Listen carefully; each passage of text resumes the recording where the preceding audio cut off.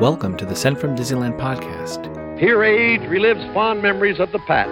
If it's your first time joining us, welcome. On this episode, we'll take a journey into the past and explore Disneyland and Disneyland history with mementos, snapshots, and postcards sent from Disneyland from 1955 to the present. Today, I'm starting off by thanking my patrons from patreon.com. You can join and receive mail from my desk or from my Disneyland trips. Special thanks to Random Olive, the first patron to this podcast, and to the e-ticket patrons Tania, Eric Daniels, Joe Gamble, Scott Booker, Monica Seitz Vega, Russ Romano, Michael and Christina Cross, Scott Cagle, and Sheila Harry. C-ticket patrons Serious Inquiries Only, Debbie Weinstein, Jennifer Schneep, Grace Coate, Ben and Noel Bruning, Patty Wolin, Angela Reynolds, and Aaron Moran. B-ticket patrons Jeff and Paige Orton, and Joshua, and Exorable Tosh Bell.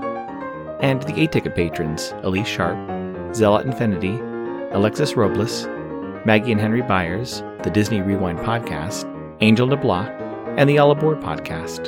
You can also sign up for my new newsletter for a chance to get some postcards delivered by the USPS to your mailbox. I am your host, your post-host Clocky, and today we have 2 postcards sent from Disneyland. Before we get started, just a little reminder, this episode brings us to the second half of a very special postcard series. This set of postcards I purchased at an antique store are all to or from a single family. To keep their anonymity, I've changed some of the details on the postcards, but this has been a fun way to experience a park with one family over the 1960s and 1970s versions of Disneyland. The front of our first postcard has the Mad Tea Party at the center of Fantasyland. In the background you can see Dumbo the Flying Elephant and the Fantasyland Theater, and if you look closely you can see the stern of the Chicken of the Sea pirate ship and a couple of Skyway gondolas heading in and out of the Fantasyland Chalet. On the back it reads, Mad Hatter's Tea Party. Spinning cups and saucers delight guests as they take a ride at the Mad Hatter's Tea Party in Fantasyland, home of Snow White, Mr. Toad, Casey Jr., Alice in Wonderland, and many others. It's postmarked October 12, 1974, with an Anaheim cancel and an 8-cent Eisenhower postage stamp, Scott number 1394. I assume they visited the park on Friday, October 11, 1974, when park hours were from 10 a.m. to 6 p.m. The weather was a high of 74 and a low of 58. It's addressed to Claire Harris of Los Angeles, California. It reads, 10/12/74. Dear Claire, having a wonderful time. How about you? We didn't get on the teacups. Next time. Love, Daddy, and Mom. In October of 1974, there was a change to the Santa Fe and Disneyland Railroad. The change occurred during the 2 days that Disneyland was closed. During the off-peak season, the park was closed Mondays and Tuesdays. This change happened because a sponsorship by the Santa Fe Railroad ended. In 1955, Walt contacted the Santa Fe Railroad Company to be a sponsor for the park. This was a prime sponsorship, as the Disneyland Railroad was the first attraction guests saw when entering Disneyland. The first 4 train engines were named after prominent Santa Fe Railroad executives. The company was expanding its passenger lines in the mid-50s, but by the early 70s, they sold their passenger lines to Amtrak and focused on freight. There was one Santa Fe executive in 1974 who wanted to keep the name and sponsorship in Disneyland, and other executives wanted a larger footprint in Tomorrowland, showing how Santa Fe was the train of the future. There was also discussions about having a special car added to the train for VIPs and would be used by the company for publicity. In the end, Santa Fe pulled out of the negotiations, and Disneyland tried to bill them for the removal of the Santa Fe branding around the park. The original contract did not specify who was responsible for the removal of the branding. Even today, if you look around the stations and along the Disneyland Railroad tracks, you can still see some Santa Fe Easter eggs.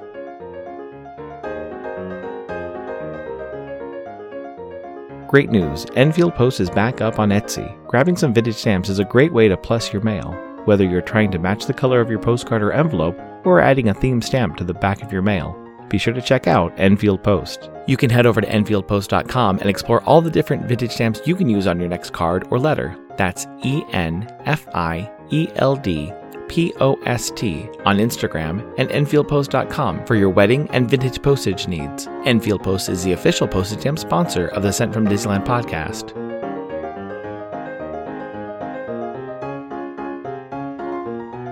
The front of our next postcard has Tom Sawyer Island, with the Becky Thatcher raft heading towards the island, filled with guests. In the background, you can see the Matterhorn and the Golden Horseshoe Saloon. On the back it reads, Tom Sawyer's Island. Log rafts transport fun-seeking youngsters of all ages to Tom Sawyer's Island in Frontierland, where fishing, climbing, and exploring can be enjoyed. It's postmarked October 25th, 1975, with a Modesto cancel and a 10-cent We Hold These Truths Jefferson Memorial postage stamp, Scott number 1510. Let's assume they visit the park on Thursday, October 24th, 1975, when park hours were from 10 a.m. to 6 p.m. The weather was a high of 75 and a low of 55. It's addressed to Claire Harris of Los Angeles, California. It reads, 10/25/74. This is not slow mail, but rather a memory test. Can you tell me where this picture was taken without looking at the Disneyland label? I didn't think you could. Well, imagine it was taken in Disneyland. Oh, did you guess right? Love, Mom and Dad. The family obviously saved this postcard and sent it well after being at the park earlier in the month. A few fun things I noticed while looking at this postcard were the changes to Tom Sawyer Island over the years. The big change happened in the early 90s when Fantasmic was added to the Rivers of America. The front of the island at the time of this postcard was far wilder, but you can still see the house with the water wheel and the island's treehouse. Another fun detail are the cast members' costumes. One cast member on the dock is wearing a long-sleeved red shirt with high-waisted jeans and suspenders, while cast members on the raft have plaid or flannel-style shirts with jeans. Also, one of the cast members is on the outside of the railing of the raft, something that's probably not allowed today for safety reasons. Finally on the postcard are the little details of being able to see both the Matterhorn and Sleeping Beauty Castle in the far distance. While looking at Disneyland in October of 74, 3 of the 4 weeks included events attempting to attract more guests to the park. The first weekend had the Festival Panamericano. The second week included Senior Citizen Days on Wednesday through Friday. The final weekend had an event called Yankee Doodle Dandy Weekend. This was also Veterans Day weekend. During most of the 1970s, Veterans Day was moved from November 11th to the 4th Monday by the Uniform Monday Holiday Act, which I recently mentioned on episode 219 of this podcast. Veterans Day was moved back to November 11th by 1978.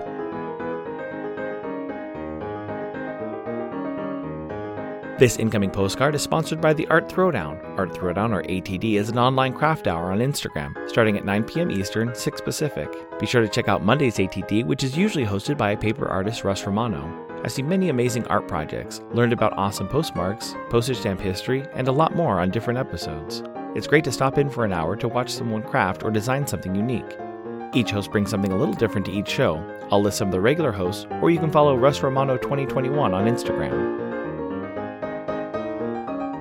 The front of my incoming postcard has a giant cactus crashing the backside of a brown Ford sedan. In the background you can see a strip mall, and in the upper right-hand corner it reads, Arizona.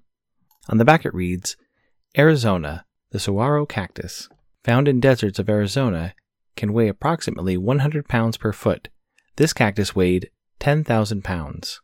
It's postmarked August 17th, 2023, with a Los Angeles cancel and a brain coral with moray eel forever postcard postage stamp, Scott number 5364. It reads, purchased from Sky Harbor, again, sent from LA, due to lack of stamps. I'll get better about this, Jamie. Thank you so much for the postcard, Jamie. I've held on to this postcard for a while, so I could send people over to your Instagram. Go and check out Jamal Fox, JamalFox, on Instagram. Jamie sends out mail from Disneyland throughout the year. Right now she's working on sending her holiday mail. She also started a new Instagram called Disney and Pop Culture. I'll be sure to link it in the show notes. Thanks for listening to Sent from Disneyland. If you enjoyed this podcast, please subscribe and tell your friends. It would be helpful to share your favorite episode to a friend or on social media. There are over 200 to choose from. It would also help to leave a 5-star rating and comment at whatever podcast platform you use.